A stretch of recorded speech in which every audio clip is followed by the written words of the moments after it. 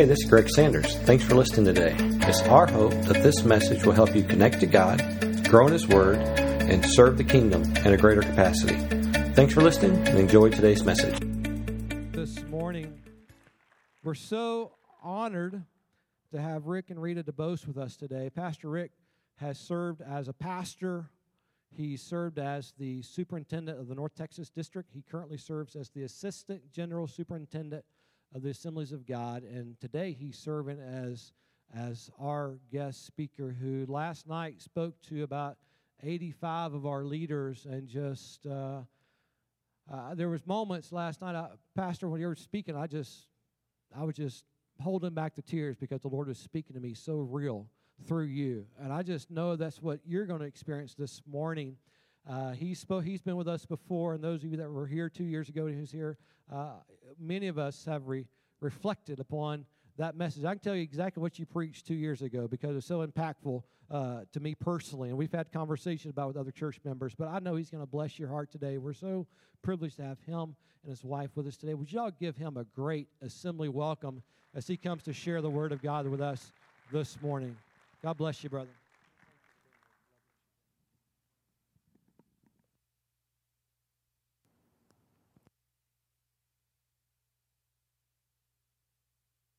Right direction. There we go. Well, is God good to you? Oh, I was a little weak. Has God been good to you? Yeah, I'm in the right church. That's what I wanted to hear. It's so good to be here. It's so good to be up here, down here from where I was in Arkansas, and be a part of what God's doing in Cabot.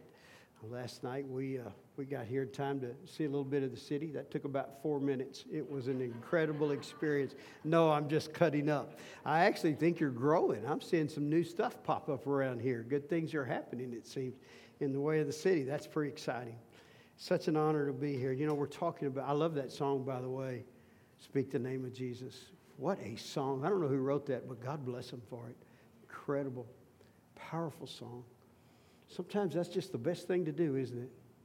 You know, that word apostle means sent one. That word sent one doesn't mean sent to a location. I know we try to make that be that, but that's not what it means. It's like one sent with authority. It's like you have an affidavit. It's like you've been given power of attorney. Does that make sense? That I come in His name. He's given me the power to represent Him.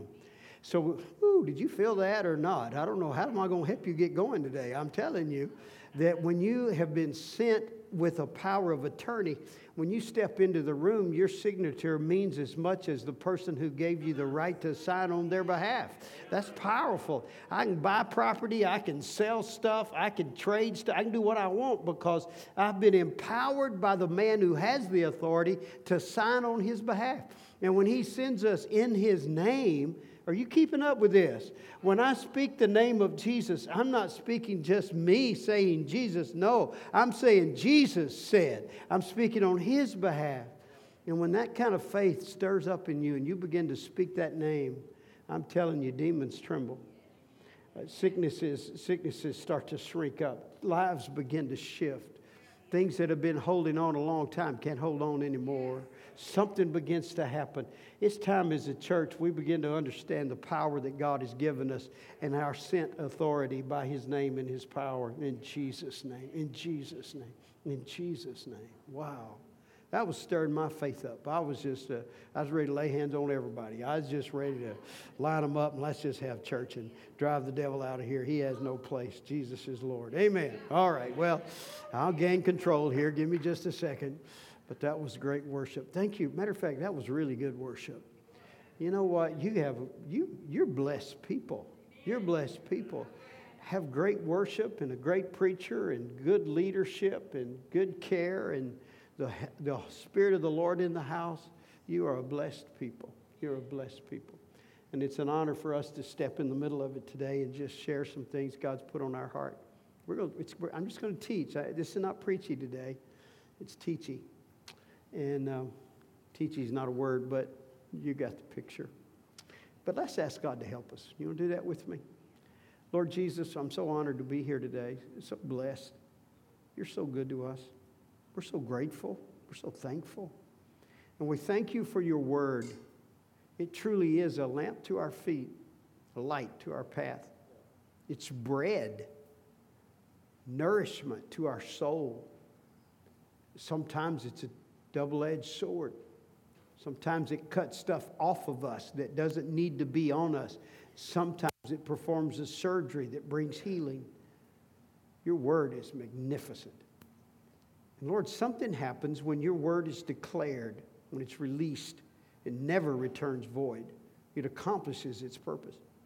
And there's something about it when it's spoken with a prophetic anointing, so that it's not just the education and the understanding that it brings to us, but it releases faith in us. Faith that comes by hearing, and hearing by the word of God. Lord, I am asking that all of that be a part of this next few moments as we break open your word. In the name of Jesus, I pray it for each person here. They would hear you speak, not me. They would hear you speak to them. Holy Spirit, impart your truth and let your truth bring freedom. In Jesus' name, amen and amen. Wow.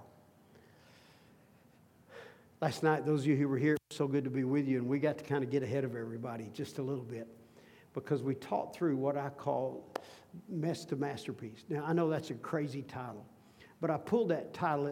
This all makes sense in a minute, but it's how God took a mess and turned it into a masterpiece. When in the beginning of creation, in the very first part, in the first scripture in the Bible, the Lord opens the door not to the nothing that existed or didn't exist before God said, let there be. But because the book of Hebrews teaches us that before there was anything, there was nothing. God spoke, and out of his word, things came into being, showing us the power of the word of God. And so we see that. But our story that we get in the scripture doesn't start there. It starts where he said there was this mess. It was unproductive, empty, just a mess. There was no value in it. It was just mess. And then over that mess was a darkness. And then God spoke into that, and he said, let there be light. And then in the next 6 days, he takes the mess and turns it into a masterpiece. By the end of the 6th day, we have a man, we have this garden, we have all these other things in place. Now, here's what we learned from the process. God could have said, let everything I'm thinking be now, and it would have been. He didn't have to do what he did. But for our sake, partly, he showed us the processes and pieces necessary to take our messes and turn them into a masterpiece. The individual steps on day 1, day 2, day 3, all of these steps mattered that ultimately got us to this incredible result. And he was teaching us his ways when he was doing that. When he said on the first day, let there be light, on the second day, and then we're going to do all that. So what we see is this process God uses. Now, why is it so important to us? It's important to us because we go to God with our mess and we say, God, this is the mess. Some of it I inherited from my parents and my society and my world. Some of it I inherited from Eve and Adam when they sinned. But this is the mess I have inherited. And then this is the add-on mess that I've added to the mess I already had.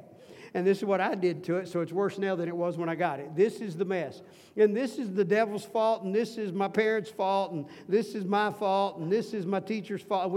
Somebody did this to me, it's that fault. But it's all the mess. This is the whole thing, and this is it. And this is what I'm giving you, and I'm asking you to turn it into a masterpiece. And God says, okay, I'll take that challenge. Let's do that. And we go, yeah. And then God says, and here's how we're going to do it. And he puts us in the process I'm about to show you. And sometimes, because it's not instantaneous, we say, well, God, I asked you and you didn't do it. You started doing this when I asked for that. And God said, you don't understand. This has to do with that. Does that make sense? And so when you understand his process, it's easier to hang in there, keep the faith, keep moving. So we're going to learn a lot. And I'm going to teach at about 227,000 miles an hour. So you're going to have to really stay engaged because this, and I'm not lying, when I teach this whole thing, it takes 7 hours. And somebody say, oh, God, help us. We're in trouble now. I know. I saw that look on your face. No, we're going to do all of this in just a few minutes because I'm not going to do all the deep diving stuff. Some of that I did last night for those of you on phase 1. But I'm telling you, the first thing God says, and when we have it, actually, Actually, when you say, God, I have a mess and I need you to fix it, you are already operating in the beginning of phase 1. Because you wouldn't even know you had a mess if the light hadn't already come on. That's preaching right there. I'm telling you, you say, I've been a mess this whole time, but I didn't know I was a mess. And then the light came on and I said, oh God, I'm a mess. And God said, I know, the whole world knows. We all know. Everybody knows. You're the last one to get the clue that you got a mess. And we all do that. But now you see the mess. What does that mean? That means the beginning of phase 1 is started. For everything begins when God says, let there be light. Let there be light. What does light do? Light gives us revelation. Things that have been hidden are no longer hidden. Things that have been unseeable, unknowable, unrecognizable. They've been hid in the shadows, stuck away in the back. Suddenly they're not hid anymore. They come out into the clear and we see them. Usually when we first see the reality of who we are, because the first part of that phase is our present reality, an awareness of our present reality. And usually when we first see that awareness, the light comes on, we don't like what we see. Because God didn't change what it was. He just let us see what it was. Now, He already knew that. Even when it was shrouded in darkness, God can see. He already knew because God knows all things. So He knew it was there, but nobody else knew it. And then God turns the light on, and all of a sudden what we see is an empty, void mess. And that's the first thing we see in the Scripture when the light comes on.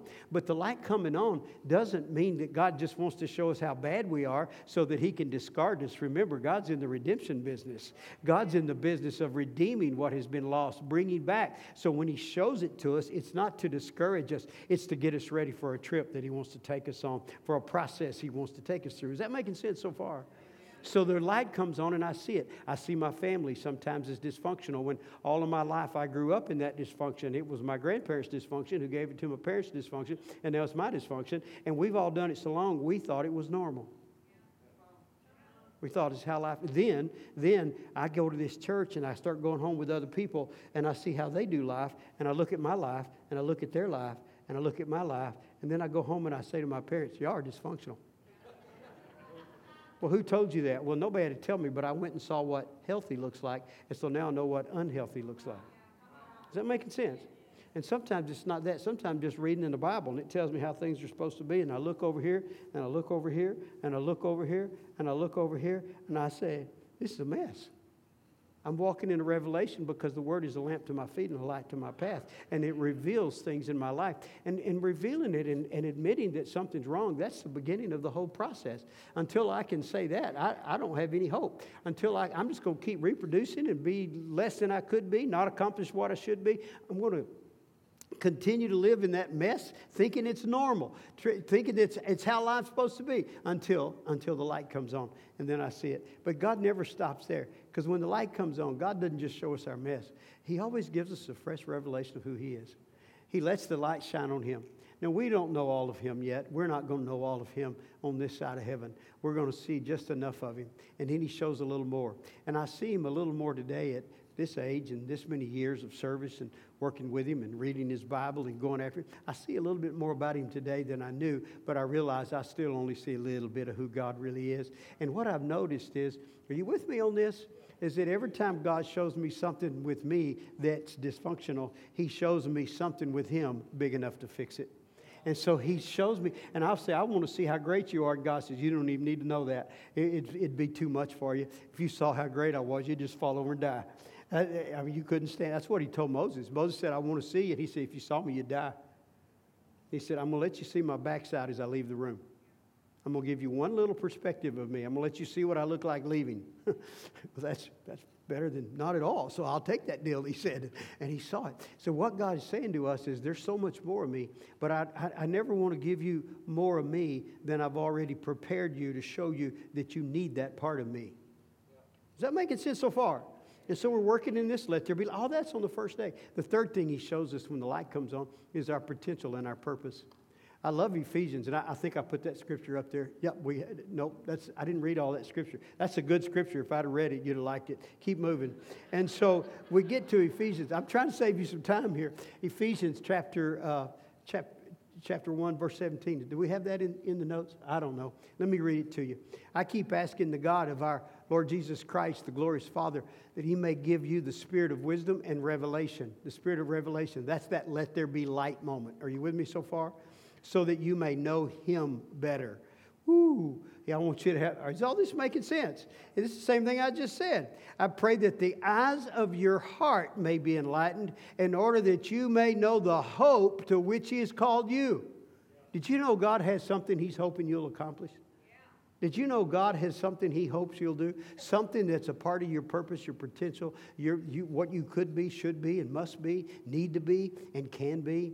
And it's all out here. But what happens is we get over here in this dysfunction and we don't know we're dysfunctional. But because we're in this and without light, we just stay in this little circle and we never accomplish that hope. And so God shines light on our stuff that's not right. And not to discourage us, but to show us, hey, I can deal with this. Then He shows us who He is so He can deal with this. And then He shows us what our hope is, what His hope is, what our purpose is, that we have purpose and power. Now, all of that comes in day one when He says, let there be light. And last night I dug a little more into that, and I'm telling you, there's a lot there. What I want you to get is the fact that divine revelation comes from God, and that there's no way to see what you can't see unless God turns the light on. You didn't know you were a sinner till God turned the light on. You didn't know you needed a Savior till God turned the light on. And did you know He has more light to shine on you, to show you things you haven't seen yet? So that's the first part. So on the second day, what did He do? That's the first day. So now God's got all that set up. We now have purpose. We now have a revelation of God. We now have a revelation of our dysfunction. And we see all of that. So then day 2 comes. All right, God, let's fix this today. Now we've seen it. Let's clean it up. And God says, all right. So on the very first day, He establishes what we call atmosphere.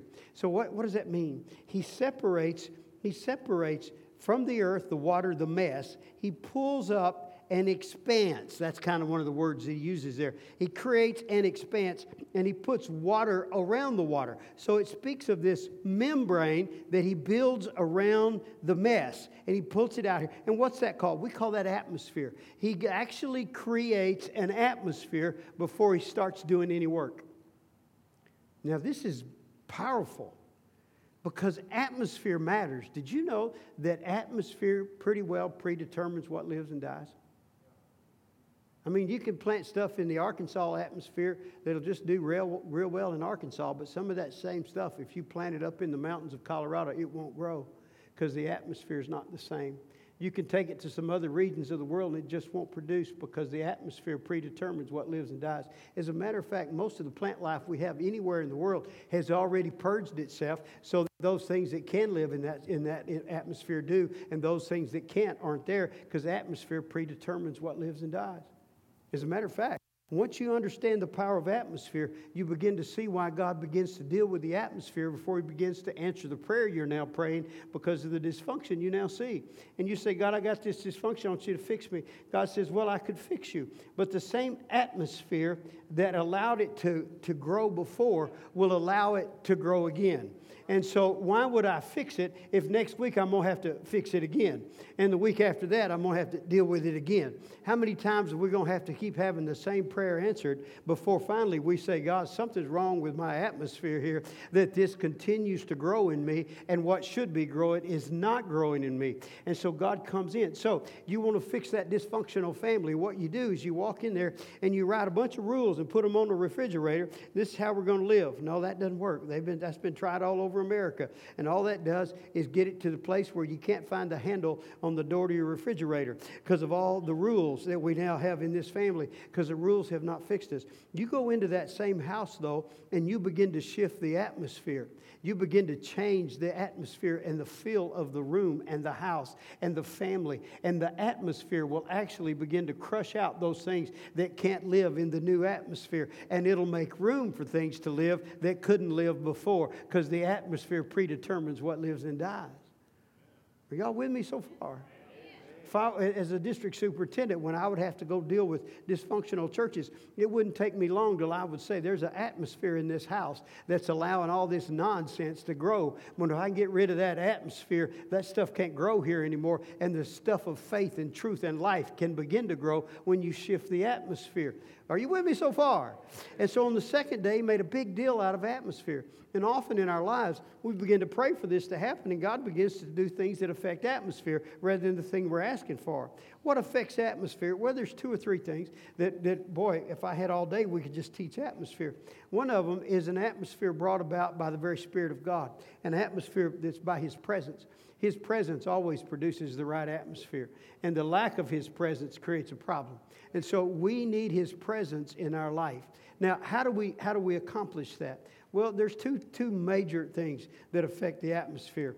One is prayer and worship. When you begin to pray, you begin to shift the atmosphere. The devil doesn't like prayer. And so the atmosphere that he's trying to bring, when we begin to pray and worship, we begin to push back that atmosphere of the devil. That's why the Bible teaches us, in everything, give thanks. For this is the will of God in Christ Jesus concerning you. Your thanksgiving is not about you being thankful for the bad. It's about you being thankful in the midst of the bad, because that keeps you in control of the atmosphere, and the atmosphere is going to determine the outcome of what's going on.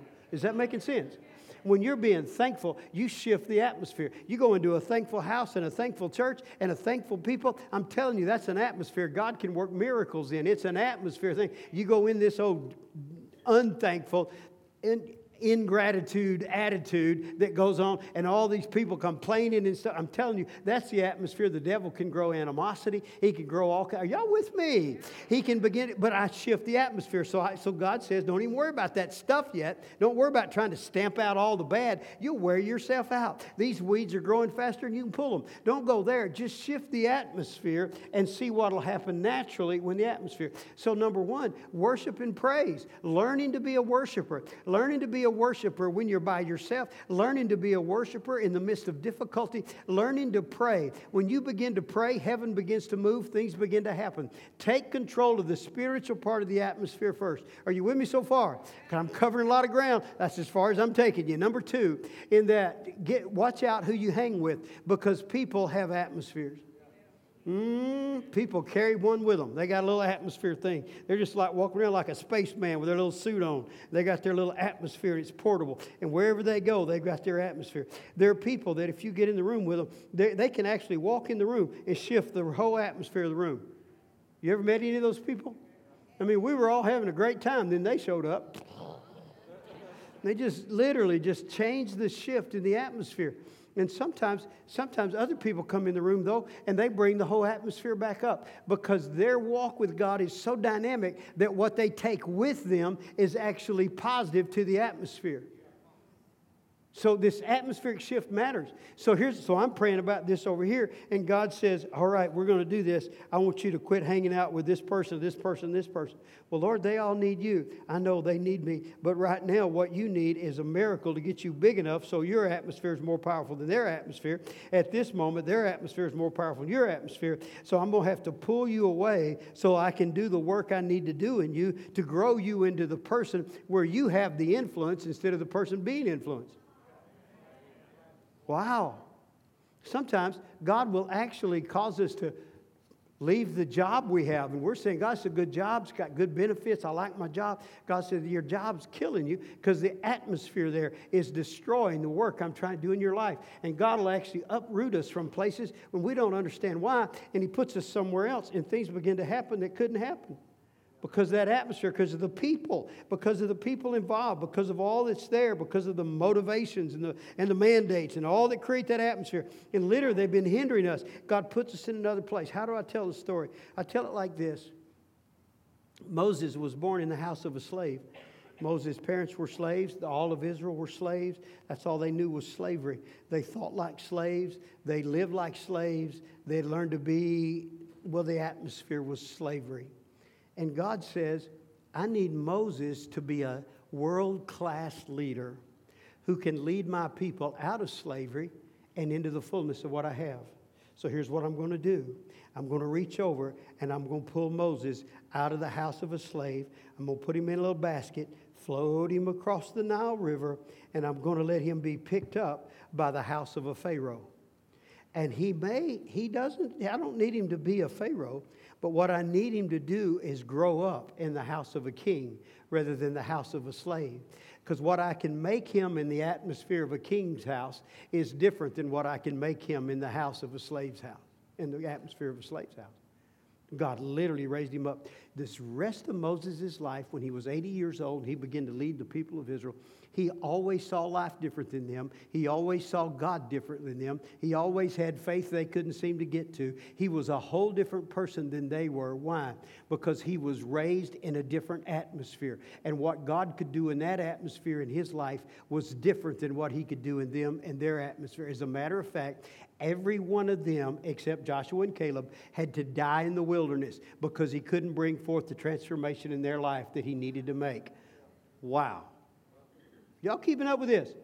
And so when we're praying for God to do this, and God begins to do things in our life that uproots us from the place that has helped us, good or bad, to become what we are, He begins to shift our atmosphere and put us in different atmospheres around different people. He's teaching us how to worship. He's teaching us how to praise. He's teaching us how to be thankful in all things. He's doing all this work in us. And we say, what does this have to do? It has everything to do, because atmosphere predetermines what lives and dies. So the second thing God does in our life when He's building us into a masterpiece is give us the right atmosphere. Y'all still keeping up? I know I'm going 100 miles an hour, but it's the only speed that'll get us through in time to eat lunch today. So let's do it. Number 3, day 3. On the third day, God divided the land from the water. He literally took, because it was a mess. It was all just globbed together. And then He begins to separate it, and He puts the water with water, and He puts the land with land. That's all. That's the simplicity of what He did on that day. What did He do? He organized. He structured. He put groups of stuff together. He began to create a structure. Now, does structure matter? Yes, structure matters. God will actually help us whether we're seeing a church transformed or a city transformed or a nation transformed or personal transformation. Structure matters. God will begin to put structure in our life that we didn't have before. He'll begin to do some things in us. First of all, He'll help us establish how we use the time of our day, how we use our hours, how we use our days in the week. Early in God's process, He established structure that on the seventh day everyone would rest. He established a structure and a rhythm to their life. He established night and day for the sake of rest and work. He put structure in place. And we understand quickly that structure becomes very important because structure matters. I don't have a lot of time on this like I don't on the others, but let me give you a story. They tell me, I was at a place, we were in Spain actually, and I saw these big vines. We were going through this vineyard where they grew a lot of grapes and I guess made a lot of wine. But in these vineyards, they had these structures, and the grapevines were connected to the structures. Well, the structures were now huge. They could actually drive little pickup trucks down through between the structures, and they had arbors with grapes. It was phenomenal. So I'm talking to them about it. I said, how did this happen? So what's happened over 300 years? Oh. I said, so they built this structure 300 years ago? No, that's not how it works. You build a little structure, and you get the little vines to grow, and they're just a little structure with little wires that they can hold on to because they're little vines, and they don't have big grippers. Grippers, not a real word, but you got the picture. And so they work their way up, and they get about this big, and then they get strong, and then and they begin to produce. But they're not producing well yet because they're limited by their structure. Because the structure that got you here is the structure that'll keep you here. Did I need to say that again? Because I think it just went right over our heads. The structure that got you here is the structure that'll keep you here. And so the way you've been structured over here, that structure is not going to let you become what God wants you to be. You're going to have to restructure how you do life and how you do church and how you do whatever. And so the little structure. So what do? Well, then they peel the vine off of that structure, tear it down, and they build a bigger structure because now the vine can hold on to bigger pieces and it can do some things it couldn't do. And they work with it and get it connected, and then it fills up this structure. And then they do it again, and they do it again. And they keep restructuring. One of the things we learn is this, Christians. It's this. We never marry our structure. We use a structure. We don't make it holy. I'm talking to the church now. Isn't that what we do? God uses a structure and we say, well, this is the way of God. Hallelujah. That's how it'll always be. Because God used this structure. We planned this, we prayed about it, and we built this structure.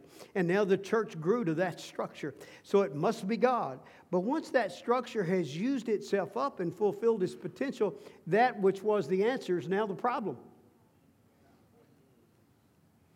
I hope y'all are hearing this. Pastor's going to lead you someday to rip everything off the structure you're comfortable with, and you're all going to say, we don't like you anymore because we liked our structure, because we were comfortable with it. We were confident in it. I got saved in that structure. I was filled with the Holy Spirit in that structure. And now you come along and say that structure is our problem. That's a holy structure. It's God's structure. Well, it was. It was. But God said, I am God and I do a new thing. And if you stay to the old thing, you put a limit on God. Is that making sense? And so structure matters, because without the structure, the vines grow on the ground, they get trodden down, they never produce their potential without structure. But the structure, they're done in levels. So I have a structure that gets me to here. Now I'm strong enough to have a structure that gets me to there. And then I'm going. So in my life, personally, the structure I use as a new Christian that gets me up and going, it's a good structure, and it helps me in my little 5 minutes a day of Bible reading, and I'm getting lost. I love my 5 minutes a day. And I go through my little prayer thing, and I meet with my little group. Well, that's good. That'll get you to about here. And then there's a day when to go to the next level, I've got to go about 30 minutes in the Bible. I've got to spend a little more time, and I've got to learn how to be an intercessory prayer warrior, and I've got to learn how to pray in the Spirit. And then that begins to move me. And then there's a point where I can't grow anymore until I begin to lead somebody else, until I begin to take responsibility for others. Are y'all hearing what I'm saying? This is good preaching this morning. And now I have to shift there. I can't completely become what my purpose is until I'm willing to restructure how I do my life. Structure matters. No, but I'm comfortable here. Well, that's right. You're comfortable, but you're not fulfilling your potential. Transition from one structure to another structure requires that word we love so much, change. My dad told me before he passed away, he said, son, I've led change. And he's a great superintendent of our district. He said, I've led change. I've changed. I get it. But one thing I've learned about change is it takes energy. I said, yes, it does. He said, and son, I don't have any more. Because I'd already told him I wanted to move him out of his house into another place. He said, I don't want to change. I don't want to have to know where a new bathroom is. I don't want to have to know how many steps it takes. I can close my eyes and go anywhere I want to go. I got this down. Leave me alone. I'm going to die just like this. We are not changing anymore. I get that. And what happens in the church sometimes, some of us that have made 3 or 4 dynamic changes in the church that have helped us get where we are, we get to that little point where we're saying, I don't want to do this anymore. It takes energy to change. I have to learn stuff that I already learned 3 times. It's like when the iPhone wants to do an update. I just look at it and go, in the name of Jesus, I will not let you update. I just figured out the last update. I am finally able to use you correctly. And then you come in wanting to change, like you're going to take a better picture. I don't even take pictures. Just go to the devil, phone. You are not going to change. And that's sometimes about the way old people can be about new change in the church. Man, that's good preaching, Pastor. Yeah, I know. I am an old person. It's my right, because I don't like change anymore. But the thing is, if we don't change, we can never reach our potential. And that old structure, as good as it is, it's just a structure. It's just a structure. It's just a mechanism. It's a ladder. It's a way to get there. It's not the answer. It's not holy. Somebody said Sunday school should be holy. It was a good idea, and what we're doing now is not as good. I won't argue with that. But I'm going to tell you, saying that structure was the best, or to saying that small groups this way, or be careful. Be careful, because as good as anything is during time, but it's the same in our life personally. You've got to go back and look at the structure you've developed and look at it and be honest with yourself and say, is this now my problem? That I've been doing my devotions this way for 17 years? That I've been in the same place at the church for 12 years, same assignment, same job? Maybe it's time somebody gets my job and I get something else. Man, I'm making you uncomfortable, and I'm having a lot of fun doing it. That's what's sad. It's that idea that structure matters. That's only day 3. I've got to hurry. Day 4. Are you still with me? I'm not even going to look at it. I'm just going to tell you what it says. On the 4th day, God created the sun and the moon and the stars, and He established a process. Why did He do it? He did it for this purpose. He says this in the passage. Is it up there? And God said, let there be lights in the vault of the sky to separate the day from night, and let them serve as, you ready? Signs to mark sacred times and days and years, and let them be lights in the vault of the sky to give light on the earth. Now, the first purpose of the planets and the stars, the first purpose is to create a cycle of life with seasons, days, and years. He establishes a rhythm and seasons. Why was it so important that He does that? Well, in order to understand that, you have to understand that at the end of the process, He's got man standing there, and He says to man, I'm going to give you every seed bearing a plant and an assignment. Here's your assignment. I want you to fill the earth with people. Fill the earth, not the garden. God gave him a starting spot. We call it the garden. And it was full of seeds. And He gave him every seed-bearing plant. He said, but I want you to fill the whole earth. I want you to subdue the whole earth. And I want you to rule the whole earth. So to fill means multiply. Subdue means keep growing and take it till you got everything. Rule means manage what you already have. So don't just reach the new. You still got to manage what you've already conquered. So it's a beautiful process. All that making sense? That's His assignment. So He gives him every seed-bearing plant. Well, seeds, in order to understand this, then He gives him seasons. So seasons allow those seeds to become what they're supposed to be. Seasons allow all of this potential to be fulfilled. Many times in my life, I've gone to God and I said, God, I need this, da-da-da, whatever it may be. And it's big. It's usually huge. It's just so big. And it's so much bigger than me. And it's just so impossible. And I say, God, I really need this. And God says, okay, here you go. And He hands me a seed. And I say, God, I'm not sure what part of my prayer you didn't understand. But I just got this really big, and it's huge, and it's phenomenal. He said, I know, and it's all in there. And I said, well, God, this is nice, it's cute, but I really have this to do. And God said, it's all in there. Well, what do I have to do? Well, you have to plant it. I said, but even one. He said, I know, you got to plant it again. Well, then you have to plant that. He said, the truth is, you're looking at 10,000 acres of production if you will submit to the process. If you'll participate in the way I do things. And so I plant that little seed in the soil, and I do it in the right season. So prepared soil matters. So I prepare the soil. I plant it in the right season. And then when the time comes, it brings forth shoots. And those shoots are cool, but they're still not fruit. And finally, they produce fruit. And then I take the fruit, and I can eat some of the fruit, but inside the fruit is the seed. And then I get to the end of that first season, and I've got about 100 seeds where I just had one seed. So then I prepare more soil, and when the season's right, I plant those seeds. And then I do it again, and now I have about 10,000 seeds, and then the next year I do it again. And this dependable, repeatable cycle. Understanding seed time and harvest from the very beginning is very important for us to become what we're supposed to be. It affects how we give. Come on, somebody say giving matters. It matters. And when we learn the power of the seed of the dollar, we will see God do things we did not know He could do. When we understand the power of the seed of our words, what we say, what we speak into the lives of others, we can encourage or discourage. What we say can release things that are supposed to be, and when we just keep doing it, and the things that come back and we release, and the people that come in, and the ministry that comes in. When I was pastoring, our church had grown to about 400, and I, it was moving along pretty good. We started with 17, we now have 400, and the Lord spoke to me. I was having this great prayer time, and God spoke to me, and He said, here's your issue. You're looking at all of those people as if they were the fruit of your ministry, when you should be looking at them as the seed to the future. And whether you see something as a fruit or a seed completely affects how you use it and what you do with it. Understanding the power of seed and the importance of seasons. Well, the teaching on seasons takes forever. Let me give it to you in 5 minutes. Number one, the 4 seasons that we see are, first of all, we'll start with spring. We call that revival in the church and in my life. It's that time where the atmosphere, here we go again. What do seasons do? The seasons affect the atmosphere. So where you have this atmosphere that has to do with the geography, we also have an atmosphere that has to do with the season. You with me?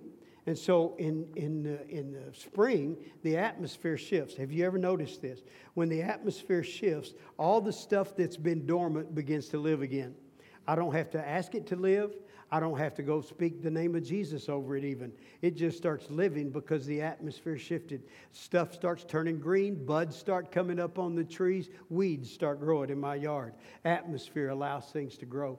Atmosphere allows, well, in the season, we call it revival in the church. When a church has been a little dormant, a little lacking, and the atmosphere begins to shift, and all of a sudden new stuff starts happening. It's not fruit yet, it's not harvest yet, but we begin to see new stuff, new life, new attitudes, new faith, new ministries, new ideas. The new begins to come. It's more fun to come to church than it was before. It's exciting now. It's new. It's green. We got stuff with pretty colors and flowers, and the smells are better, and it's all spring. We call that revival. In our own life, it's where I've been going after God, and a shift takes place in my life, and suddenly I can feel a sense of an atmosphere that's allowing me to have hope. New ideas are coming. New thoughts are coming. New people are coming into my life. New opportunities are coming. It's that new time we call spring. Number two, though, that is summer. When summer comes, all of that new shoots begin to grow new fruit. And that's different. The function shifts. Now it's not about the new limb coming up. It's about the fruit being produced. And it shifts with the atmosphere. In the church, revival is a lot of fun, but harvest is a lot of work. But the beauty of the revival, if it doesn't turn to harvest, then it was a wasted revival. You with me? It's got to turn into fruit. Well, when you get into harvest, everybody I've ever talked to in that world tells me the importance of every farmer says it's not about all the growth of the stalks. It's about the fruit on the other end. And so the focus is about the fruit. And the hardest work is when the fruit starts coming in. You can't go to sleep because it has a shelf life. And so we have that piece. And then you go into the time of fall when for the trees, all the leaves fall off and all the stuff is laid bare. All the stuff that grew up during the harvest and during spring that produced and didn't produce, it's now revealed, and you start cutting off stuff that didn't produce, clean up the mess that was created by all the leaves. And now you have the mess, the cleanup after the harvest, and that's an important season, and there's an atmosphere for it. And then finally you get into winter, and winter's not about anything up top, it's all about the roots. And during the winter, you grow your roots. During the winter, you grow the deep things. And God creates it. So in your life, you'll go through seasons and shifts as God is making you into who you need to be. And you can only go so far in one spring until you have to bear fruit. And you can only bear so much fruit until you have to clean up the mess that was created by the process. And then you have to grow more roots. And because without more roots, you can't become what you're supposed to be in the next season. And so these cycles of life He put into place. Are y'all still with me? I'm going too much for one group. I know, I apologize almost that I'm giving you this much this soon. But that cycle of life begins to matter in you. And so we're back over here. God showed me what's wrong with me, and I'm wanting to fix it today. So He creates an atmosphere. He requires me to form a new structure, and then He puts me in this repeatable thing, which doesn't let me fix it all in one season, but I have to have different seasons in the process of my life, but I'm always moving forward. And so my one seed that I brought with me produces more than I thought, and then next time and next time. And then one day I look up 5 or 6 seasons into His, and I don't tie it to an annual calendar. It's based on what God's doing in your life. But someday I look back and realize, look at all of this that God has done for me. When He found me, I was this dysfunctional thing. But look through the process what I've become today. And that's kind of it in a nutshell.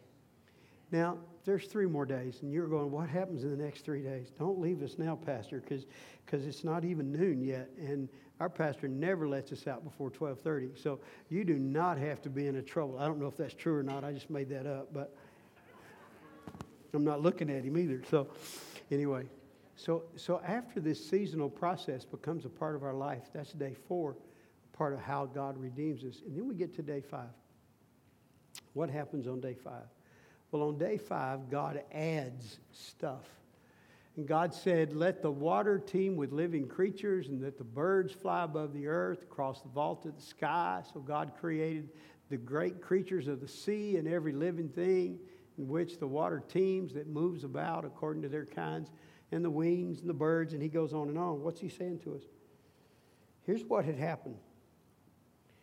Way back over here, when God found you, and he reaches in and begins to work on you, and he shows you what's wrong with you, already inside of you were gifts and talents and abilities that you may not have even known you had. It was the stuff that God puts in us while we're yet in our mother's womb. It's the stuff that was weaved into us that makes us who we are. It's unique. We're not like anybody else. I have my uniqueness. I'm not like my brother and my sister. I'm much smarter than them. I like them, and they're nice people, but I mean, come on, let's just be honest. No, my brother would say, poor guy, he just can't run as fast as me. He was never as athletic as me, and now he's old and wore out, and I'm young and healthy. So, but the bottom line is, we really are unique, even from our own brothers and sisters. We're unique from our brothers and sisters in the church. But all of that power is put in us for that purpose. Over here, right? It's in that for this, and it's there, but we don't know what it is. And here's what happens. Here's what happens. Once God puts us in the right atmosphere and we have the right structure, that stuff that was in us begins to grow and develop and come to the surface. I mean, things start happening in our life that we didn't know could happen. Our parents start saying, I know you could do that. I didn't know I could do it either. I didn't know you could see. I didn't know you had and gifts and talents and abilities begin to come to the surface just with those two things, a shift in the atmosphere and a shift in the structure. And then that gives me something to build and grow on during this season. However, you don't get everything you need. Actually, on this day, this didn't have to do with what just came up out of the ground. This now, God is saying, now I'm going to add into what I've started things that were not already there, but are very necessary to the ecological makeup of the earth. These things need to be in the mix, but they're not in the mix. I'm going to have to add them. You know what that says to me? That says that as good as we are way over here, and that we're realizing we are in the process, and all the gifts and talents that are coming up in us, and all the anointing, we're going, woo, I'm better than I thought. I am special. I am so. And then God says, yeah, but you don't have this or this or this or this, and you need it. What does that mean? Well, now God has to do some addition. There's two ways God adds to us the rest of what we don't have. The number one way is through relationship. God brings people into our life now that can do the things we can't do. He brings people with giftings we don't have and strengths we don't have and abilities we don't have, and He adds them to us so that together, can I just say this? Let me just run down a little private trail. Part of the problem with coming out of COVID is too many people are trying to fulfill their potential as a Christian without coming back to church. We have deficiencies and inabilities baked into us for the purpose of making room for others. Paul even said, I glory in my weakness. Well, Paul, the rest of us are glorying in our strength. He said, I know it. I have that. I don't need to glory in that. I need to glory in what I can't do so that others will come around me that'll fill in those gaps. And so there's something about making room for others, that addition. Number two, there are things in my life that God does want to add, and talents and abilities He wants me to develop that were not there naturally. And so there are those times in my life where God says, I want you to do this. And I say, God, I'm not good at that. And He said, boy, you're telling me. And I said, well, then why would you have me to do it when Brother so-and-so over here, he's really good at that. Just let him do it. Yeah, I could do that. And I know I've done that for a lot of what's going on in your life. But this one, I want you to go out and conquer and learn and develop this ability. Well, just give it to me and anoint me. I'll just stand here, be Pentecostal, and go, and then it'll come on me and I'll have it. No, he said, I'm not going to do that. I'm going to put you in a process that's going to help you get to know me better. It's going to help you to get to know you better. And the process is really going to be good for you. But there's some things that I've left out of you that have to be added. Sometimes by life's experience, sometimes by relationship with others. Is all that making sense? And when this begins to come together, I'm still becoming the person God wants me to be. But it makes room for others. I love that little passage in Matthew 25 where the guy says, he's got the talents, and the guy with the one talent, if you know the story, God says, what are you bringing me? He said, I'm bringing you back the talent you gave me because I know that you're a hard man harvesting where you've not planted. And so I buried the talent that you gave me. He said, so I'm a hard man and I harvest where I've not planted, yet the best you could do is bring me back what I gave you? Well, I'm reading that and I go, whoa, God, stop the presses. You're the one that created the law. Whatsoever you sow, that shall you also reap. So if that's the case, then why can you expect this man to harvest where he's not planted? God said, no, I didn't say that. I said, I expect to harvest where I've not planted, not where someone hasn't planted. When I plant in you, I expect to harvest somewhere else. Because I expect you to take what I planted in you and plant it in other places. As the church, he's saying, you've got a need, I know you do, but your answer to your need is not from me directly, because I've answered that by putting that gift in someone else. Now, you have to have a relationship with them so they can meet that need for you. And in the same way, I've given you some gifts that somebody else in the church needs, and the only way their need's going to be met is if you connect with them. That additional process is really powerful, and it's fulfilled. Paul tries to help us. He said some of your ears and some of your noses and some of your eyes, some of your hands and some of your feet. But it's together that we become the body. And nobody can say, what I have is not necessary. That's what he said. And nobody can say that what you have is not necessary to me. And so there's this beautiful pulling together of this process. All this making sense? The day of addition. Finally, we get down to the end. And he says to us, now I'm going to make a man out of the earth. Takes the man, takes out a rib, makes a woman. Cutting to the chase here. So he creates this incredible man. And he says to the man, you see all that I've done here? Yes, sir. It's yours, not mine. I give it all to you. Every bit of it is yours. I don't need it. I'm a God. I don't need the food it provides. I don't need the air that I've created. I don't need the water to drink. I don't need any of it. It's all for you. You need all of this. I don't need any of this. But you're in charge. It's yours. You rule over this. This is yours. And from that day, now I want you to hear this because I'm wrapping up. From that day, anytime God has a mess that needs to be turned into a masterpiece, he calls a person to do it. Everything. And we hear the story of John the Baptist, and there was a man sent from God. We find the Nehemiah that you've been studying sent in to do the work. Story after story, all through the Scripture, God calls a person and sends a person. And he says to the person, I've got a mess. And I have separated you and built you in a different atmosphere.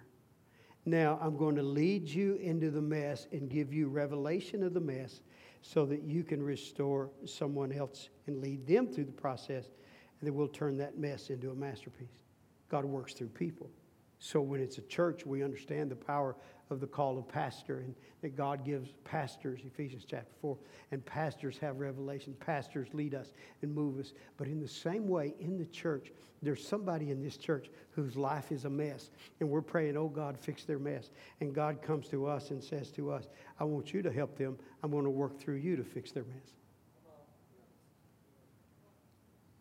Well, Lord, if you want to fix their mess, just fix in Jesus' name. Be fixed. God said, yeah, that was really cool. Now, what I want you to do, well, God, I'm not that good. You know, the truth is, remember that structure? You can never be what you're going to be next until you accept the responsibility of the call that's on you now. And it's going to require a structure shift in your life. But you're going to walk back over here into this person's life and say, you know, all that mess in your life, it used to be in my life. I know that very well.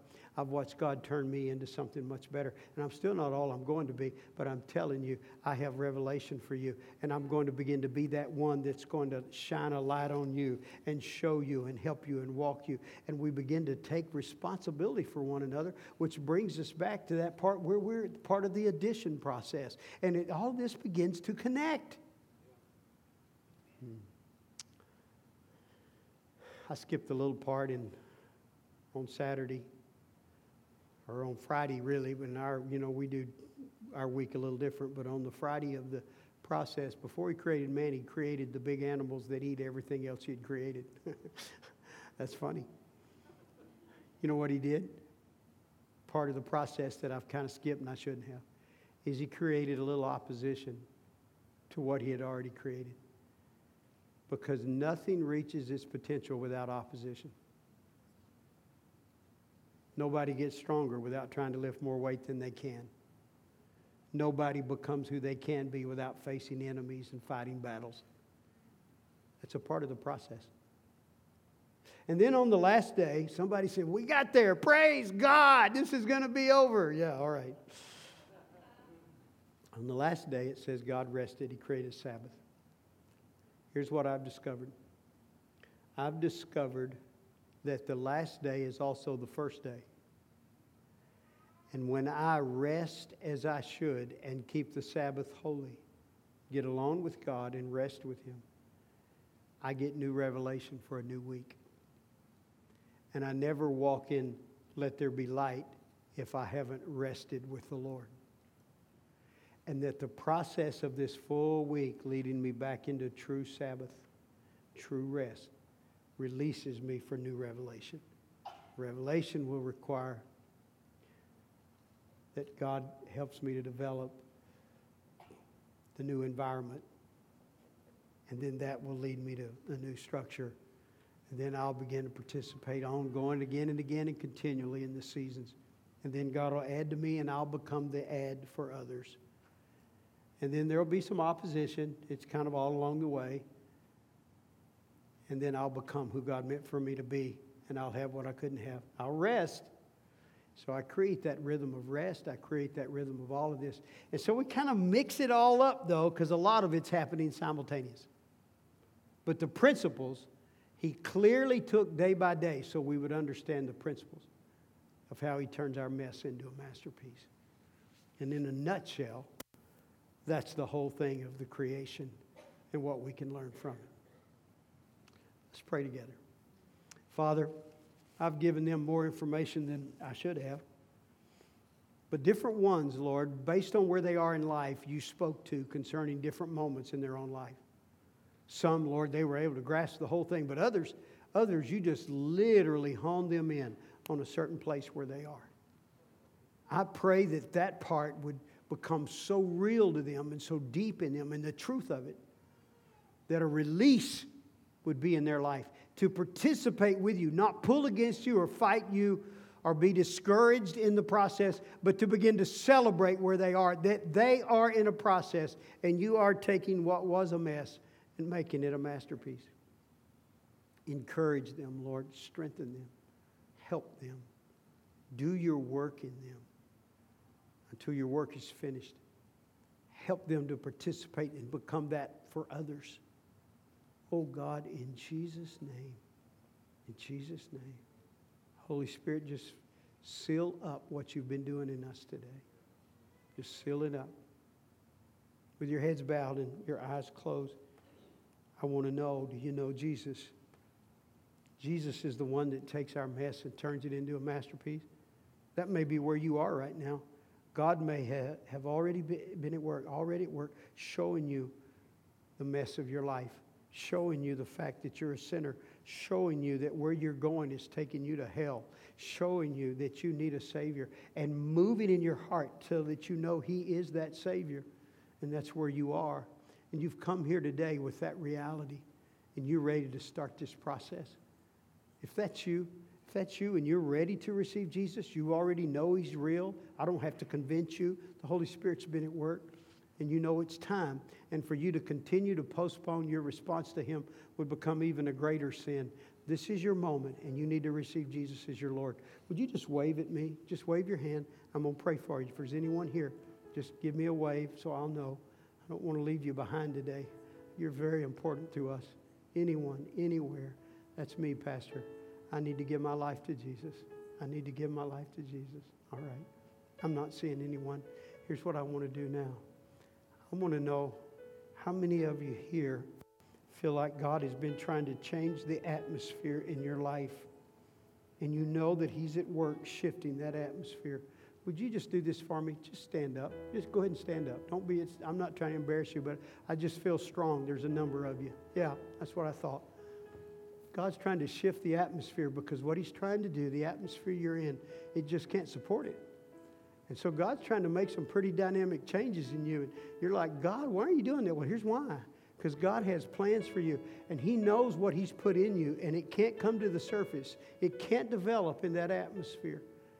Just stay with me. Just keep standing. Some of you would say, God's been trying to restructure my life. He's been calling on me to change how I do life. And some of you are going to say, well, that's me on both of these. I get that. But join these that are already standing. Just jump up and say, that's me. That's me. He's not letting me do life the way I've become comfortable. He's requiring me to change the very process of my life in order to move. The thing I hope you got out of today is that it's all a part of His wisdom and His plan. It's His process. Don't push back. Surrender to it. Yeah. Any others on that? There's one more thing. I'm going to skip some of that others, but this little piece is on my heart for you.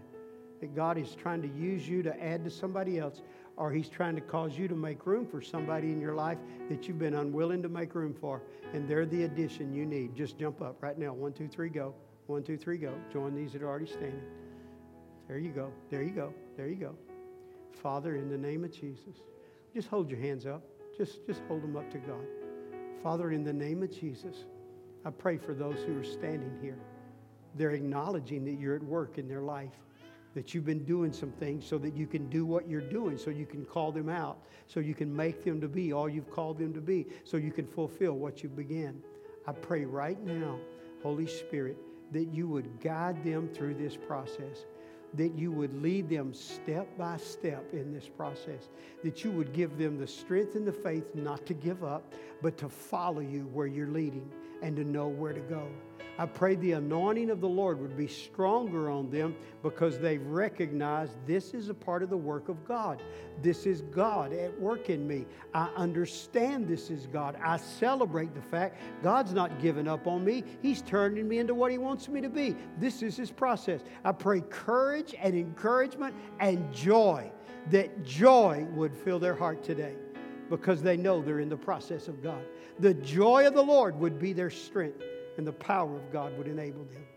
I pray this, oh God. I pray this. And I thank you for hearing this simple prayer over these incredible people. In Jesus' name, amen and amen. Wow. Thank you for allowing me to give you 7 hours worth in just about a half an hour and plus a little. And God bless you, Pastor. It's been an honor to be with you today. Welcome your pastor as he comes this morning. Thank you so much, brother. Tell you what, my brain is hurting, but my heart is soaring this morning, amen. I just feel like I've been drinking out of a water hose for the last few minutes, but God has been speaking to us. Megan's pastor always said this: there are some sermons that you come and respond to, and there's some sermons you just go and do. And some of this now is we got to take what we've received, not just be impressed by it, but let it make an impression on us and go and do it. So, Father, I pray as we leave the house of God today, God, I pray you'll bless the people. God, I pray you'll bless them, keep them, let your face shine upon them, give them strength and power to do what you put in their hearts to do. In the mighty name of Jesus. Hello, this is Greg Sanders, pastor of the Assembly here in Cabot. I want to say thanks for listening today. If you are ever in the Cabot area, we'd love to have you join us for a service. For service times, check out our webpage at theassemblycabot.com. Thanks again for listening. We hope you have a great day, and God bless.